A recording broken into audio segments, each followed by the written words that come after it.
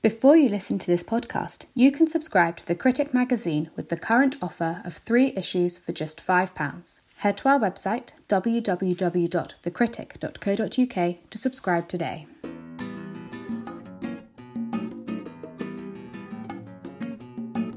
Jim Mellon, the entrepreneur, investor and philanthropist, has a track record in investing in some of the technologies and innovations that shape our future. The one that is particularly preoccupying him at the moment is the cultured meat market, sometimes called cell meat, in vitro meat, lab meat or clean meat. He has written a new book, Moo's Law, An Investor's Guide to the New Agrarian Revolution. Jim Mellon, I wonder if you could start by giving a layman's guide to what this new agrarian revolution involves. Well, thank you very much, Graham. This industry is nascent. It's small. Only about $1 billion has gone into it so far, which sounds like a lot of money, but in the context of what will be a multi-billion dollar market, it's relatively small.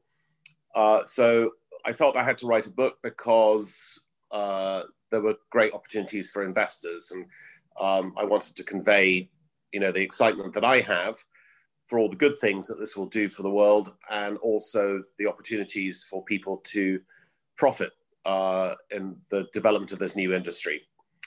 In a nutshell, cellular agriculture or lab-grown agriculture is the cultivation of products in what you might call factories. Factories are full of bioreactors and stainless steel and so forth. And the products don't just encompass meats, all types of meats, but also seafood and materials such as leather, cotton, or threads, where there are companies already engaged in making these products. There are about 30 investable companies in the world that are engaged in this industry.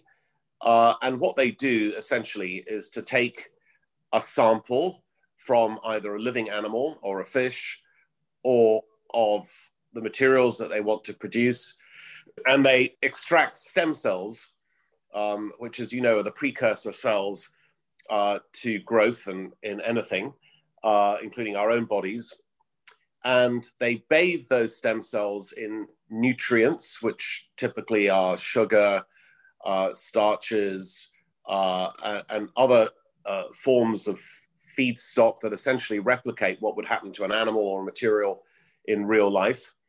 And they introduce growth factors, which differentiate stem cells that make fat, in the case of meat, or connective tissue, or muscle, and then they separate those into separate bioreactors, big stainless steel tanks, getting bigger and bigger as scale goes up. And at the end of a period of time, you end up with 2 or 3 lots of gloop that is put back together in the form of food, in the case of meat, and similarly with seafood. To put this in a kind of very simple example, is that a sample drawn from a cow, a biopsy from a cow, which doesn't die, it doesn't even feel it, of 2.5 milliliters, which, as you know, is nothing, very, very small, can go on to produce in 40 days the equivalent of 7 or 8 cows worth of meat, which is 3,000 kilos of meat, compared to growing those cows typically on feedlots, which is the way that intensive farming works, over a 28-month period. At the moment, the cost of the inputs, the cost of the media, the growth factors, and so forth, because this industry started as a replica of biotech, is still too high, but it's coming down very rapidly. And it won't be too long, and I would say maximum of 5 years, when we will reach what I call griddle parity, which is when the price of these products comes down to either at or below the cost of conventional meat, conventional seafood, or conventional materials. And the last point I'll make is that Rethink X, a very noted and respected London consultancy, thinks that the conventional meat market will be displaced to the extent of 50%, in other words, half of all the market by 2030, just 9 years away, by either plant-based meats, which, as you know, have taken off very rapidly, particularly during the pandemic, or cell ag meats. So this is going to be a remarkable transformation of what is a huge addressable market. So that, in a summary, is where we're at the moment. Well, Jim, there's a lot to unpick and, dare I say, to chew on in that summary. It's important, I think, the point you make that this is related to, but not to be confused with plant-based fake meat. Companies like Quorn have been around since the 1980s, producing meat from microproteins. So the plant-based meat. This is something which is taken from the cells of animals, not just cows, can be chicken, fish, lamb, and grown in a laboratory.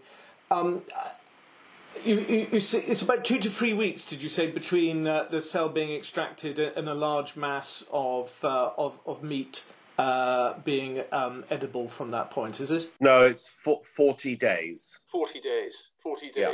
So, this isn't to be confused with a kind of, cloning Dolly the sheep, is it? This is, you're creating really a large, kind of almost like a massive bolus of meat, are you? Yes, to begin with. First of all, there's no cloning involved here at all. And secondly, GM is not used. So, genetic modification is not used. What you're essentially doing is taking the same cells that would grow, a fetus, a cow fetus, for instance, into a full-sized animal. And you're doing that by employing effectively the same nutrients that a cow would take in to get to that size. But of course, you're not having to grow the parts of the cow that are not used. So, the internal organs, you're not growing tails, you're not growing the hide, except if you specifically want leather, you're not growing the head and so forth. So you're just growing the meat that is usable and that people would eat. Now, the reason why it starts off as a gloop and is because in the United States, 60% of all meat is ground. It's minced sausages, hamburgers. In the UK and in Europe, it's about 50%. You don't need to add structure to that. You don't need to make it look like a steak on the plate. You just need to form it into a patty or into a sausage or whatever. So it's much easier to go from the laboratory to those sort of products than it is, for instance, to create a steak which is marbled, has got fat, bits running through it, and possibly a bone and so forth. That's a way off. So they're addressing initially the market for ground meat, but in the case of seafood, Blue Nalu, which is the leading company, is already producing fillets. So it's producing fillets of fish without, the scales and without the head and the tail and all that sort of stuff, which look, taste, feel just like a fillet of fish that you would eat in a restaurant or at home. So the fish market in that sense is more advanced. The meat market, I think they're really cherry picking to begin with, the obvious opportunities. And I will say that a cow is a very inefficient converter of plant protein into meat. Chicken is a little bit more efficient, but a cow is 25 to 1. A chicken is 9 to 1. And the other animal species are somewhere in between. The cell-grown meats will be approximately 2 to 1. So you can see, Graham, the opportunity for the cost of this type of food to come down well below the cost of conventional meat because of the efficiency of conversion of inputs to outputs. And hence the great opportunity, and hence the name of the book, Moore's Law, which is a complete riff off, obviously, Moore's Law in the semiconductor business. So there's a big excitement about the fact that not only will this stuff be healthier, and we can talk about that in a second if you want, better for the environment, better for human health for all sorts of reasons, but it will also be cheaper. And of course, it will be perfectly pure. It won't have any antibiotics or hormones attached to it. And the shelf life will be longer than in conventional foods. So there's a lot going for this. And hence, a lot of people, if they can execute properly, believe that this industry will supplant much of the existing intensive farming industry that we know so well today. Well, I want to come to the environmental, health, and indeed economic consequences shortly. Before we go there, I just want to put it to the all-important taste test. I understand the point you're making about the priority for now being with red meats, about mince and beef burger patties. With fish, which you mentioned, and also a bit down the line, the development of steaks and so on, would it just be essentially replicating exactly? So every piece would be exactly the same. There would be no variety. How would it pass the taste test for those who like that variety in their meat eating? Yeah, a great question. I mean, basically, because you can replicate any species or any type of species or any combination of species by just taking stem cells, there will be plenty of varieties. So if you want Wagyu beef, you'll get Wagyu beef. If you want, beef, Angus beef, you'll get Angus beef. And of course, there is the possibility in the future of actually creating what you might call novel foods that don't exist in nature, by using stem cells in a different way or combinations of stem cells. So the taste issue is not really one that I'm worried about. It is true that in the case of, for instance, in seafood and in the case of meat, some aspects of the naturally produced, if you can call it natural, because intensive farming is not natural, foods will need to be bolstered in the lab context because, for instance, in seafood, omega-3 is absorbed by the fish from algae, which is not possible in the lab-grown process. So you have to add omega-3 to the mix. And similarly for beef, vitamin B12 will have to be added because cows get it from bacteria. And so that needs to be added to the mix. But that's not an impediment of any type or any major type at all. Mm-hmm, mm-hmm. Can we turn to the environmental argument?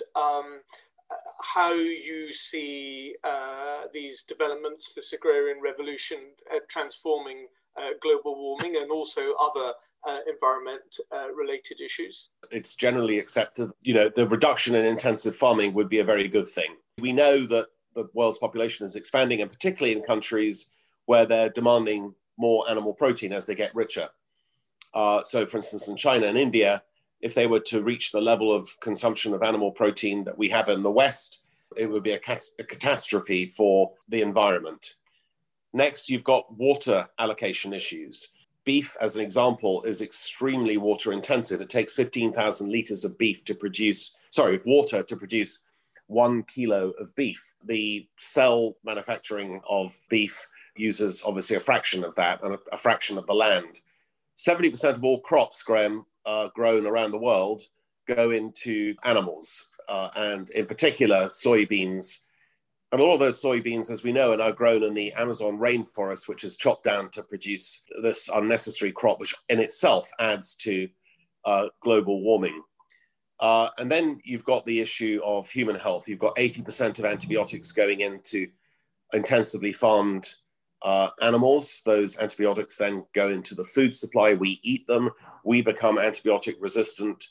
As you know, increasingly less antibiotics in extremis that can be used for severe illnesses.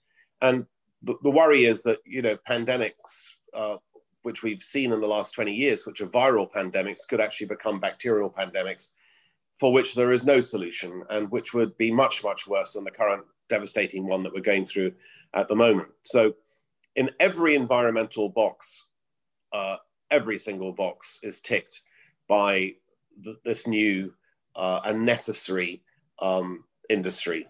So it's a great thing for humanity if this could be encouraged, developed, and scaled up quickly. Well, I mean, the potential is, as you say, enormous. Let's assume, for the sake of argument, that potential is fulfilled, and the cultured meat market does become the dominant source of agriculture in the world. Are there something that happens that rapidly? I mean, there's always the law of unintended consequences. I wonder, for example, how many of these laboratories would be necessary, and actually would they be energy efficient? Isn't there a danger that these laboratories would become very large users of energy as well? To my knowledge, and there are a variety of of techniques that are employed, obviously, by different companies, which is why I really like the cellular agriculture industry, because they all have individual IPs and they're much more defensible than in the plant-based meats, where you and I could start up a company tomorrow and call it Graham and Jim's, plant-based meats, and we wouldn't have any. We'd be marketing organizations essentially. But these companies have defendable IP. My understanding is that overall the carbon footprint in terms of energy usage and obviously the emissions from animals is an absolute fraction, maybe 1%, 1 to 2% of the current output of intensive farming. So it's net extremely positive. And of course, it's estimated that these factories will use about 1% of the land that's currently employed to produce the same amount of meat and food. So they're incredibly positive for the environment. There are two companies, Air Protein and Solar Foods out of Finland, which are actually working on using solar radiation, i.e. solar panels, in countries that are food insecure, such as Dubai, where I currently am, to produce literally protein out of thin air using electrolysis and a particular type of microbe called a hygenotroph to separate hydrogen and oxygen and take carbon out of the air. And it produces a soybean type protein at an equivalent cost to the current production of soya, but employing the sun's natural radiation to produce that, which is very exciting. But it's not a lab grown product in the way that the meat is or the materials are, but it's nonetheless part of the agricultural revolution that we're describing. Well, the speed of this is something I just want to pursue a little bit more, particularly with regard to what the consequences could be. In developing world countries, many of them, the majority of the population, earn their living from traditional farming. In the space of 10 to 20 years, if your expectations are fulfilled, they could all be unemployed, or almost all unemployed. What kind of labour offset would there be if they were all working in laboratories standing by bioreactors instead? Yeah, that's a good question. At the moment, in the developed world, as you know, about 1% of the workforce is employed in agriculture typically. And it's pretty automated, and not all of that agriculture, and including in the developing world, will be displaced by what we're talking about. We're talking about the production of proteins. We're not talking about the production of tomatoes, lettuces, vegetables, fruits, etc., which will not be grown in labs and will carry on as they currently are, which are a big factor in overall food production. There will definitely be a reduction in the number of people employed in conventional intensive farming. But of course, the quality of the jobs related to laboratories will be much higher and higher paid. And as we know, in most parts of the world, including in the developed world, the profession of farming intensive farming is generally precarious. It's not a very lucrative profession typically.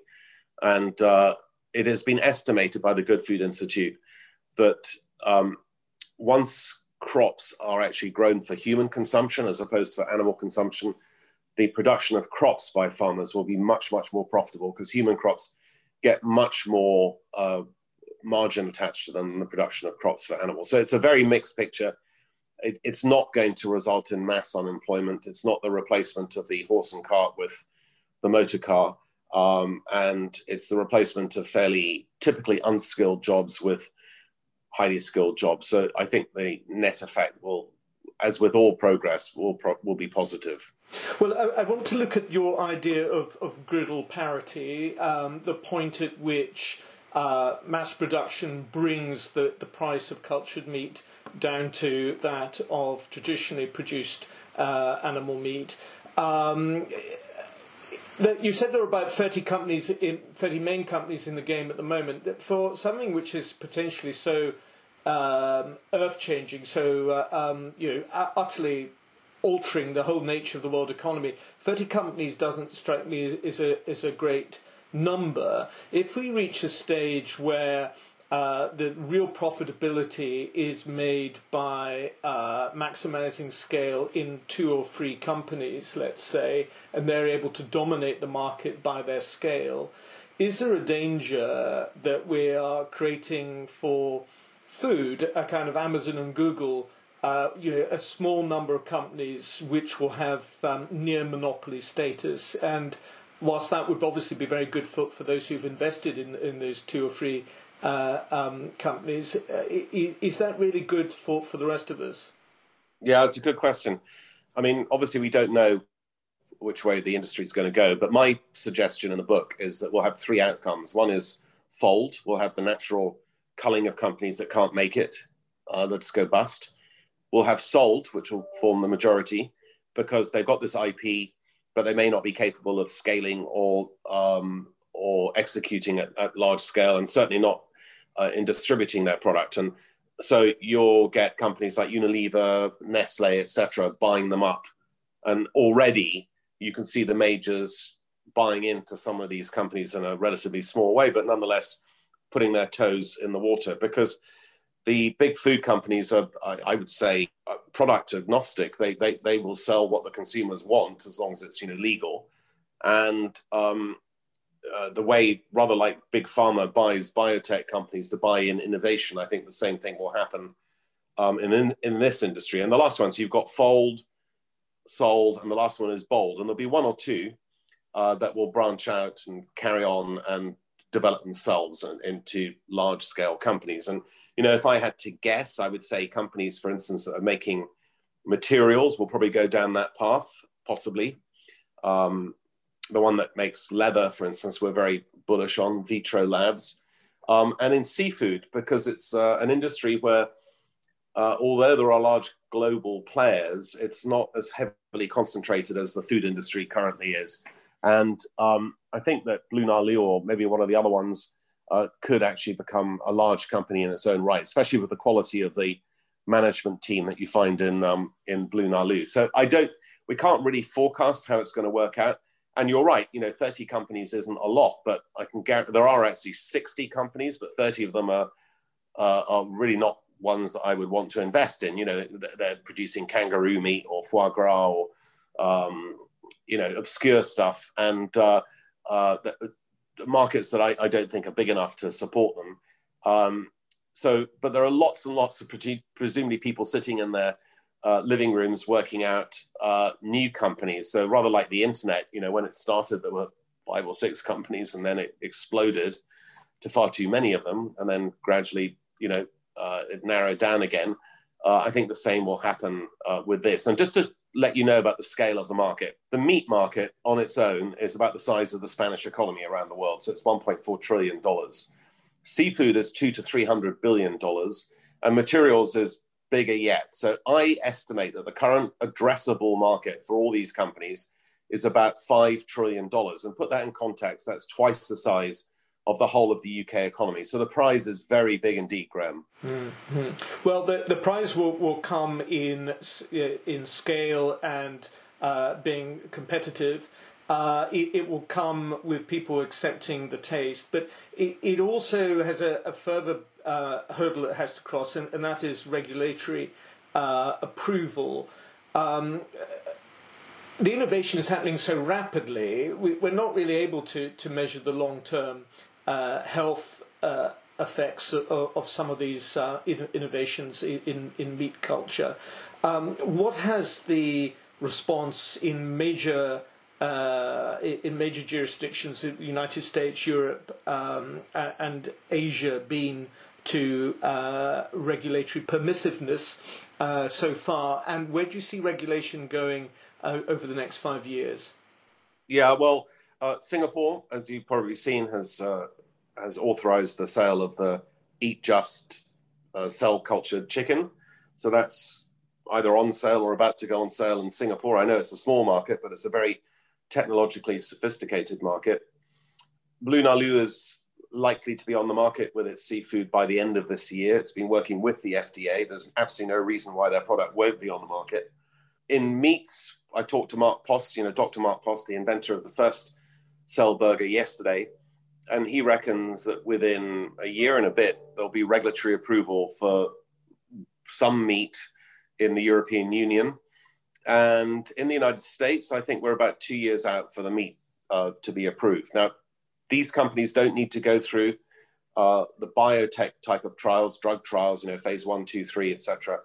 They don't need to spend vast amounts on trialing or safety because this is naturally derived stuff. There is no genetic modification involved. There's no DNA insertion or deletion or anything like that. So, their main challenge is to produce this stuff at scale. It's not about the quality or the safety of the stuff that comes out. So, in all honesty, I think that while there may be some consumer resistance, the talk of, particularly by the meat lobbies of Frankenfoods and, dangers because it's all produced in a lab, etc. The companies that we've talked to have obviously done focus groups and they've done some consumer surveys, and they think that about 70% of consumers will be happy to try this out, particularly if the taste, texture, and prices are equivalent.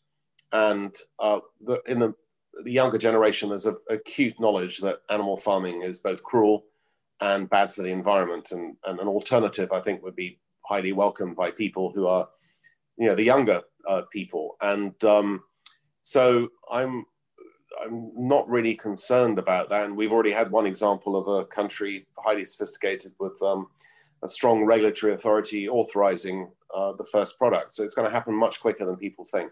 Well, a final investor's question, if I may. Your book, Moo's Law, includes a guide to some of the leading companies around the world that are heavily invested already in this business. I noticed, certainly in Europe, a good number of them in Germany, one or two companies in Britain, but not a large number. Do you foresee this as an area that Brexit could facilitate in terms of regulation and cultured meat companies developing in the UK? Could that be very big for us? And finally, how long do you think before we start to see major IPOs from cultured meat companies? Yeah, great question. So the UK is absolutely ripe for this industry. We import about half of our food net, as you know, and that's an expense, and it's also an insecurity. I mean, the Second World War pointed to the fact that all you have to do is blow up the shipping of the food into the UK, and you've got issues. So we should be at the forefront of this. There are some British companies in the plant-based stuff. The British are doing very well. Meatless Farms is an example, and you've also got Corn, as you mentioned earlier on, Graham. But in the cell ag stuff, we're not particularly strong, and the Netherlands is second to the US, which is by far the dominant in this field. The government is really doing what it can to promote aspects of the biotech industry. So John Bell has been given quite a lot of money, and particularly as it relates to longevity studies and all that sort of stuff, which is great. But as far as I'm aware, nothing is being done in the cell ag space. And so I think it would be great if people could lobby for Britain to have, its own companies, its own industries and so forth. And we'll do what we can. And, Agronomics, which is our company that is listed on the London stock market, is now the biggest investor in this area in the world. And we'll do everything we can to promote British enterprise. And indeed, we'd be looking to back British scientists and entrepreneurs to do what we've been describing, most of which occurs outside of the UK, but which would really suit the UK post-Brexit, and indeed would suit it whether it was Brexit or not. It's a great opportunity for the UK.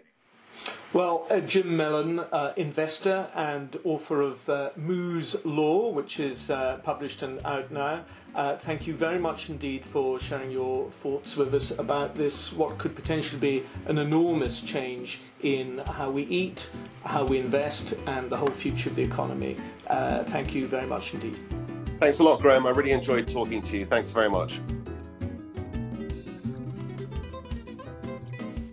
If you've enjoyed listening to the Critic podcast, why not subscribe to have the magazine delivered to your door? Subscribe today with the offer of 3 issues for just £5 by heading to our website, www.thecritic.co.uk.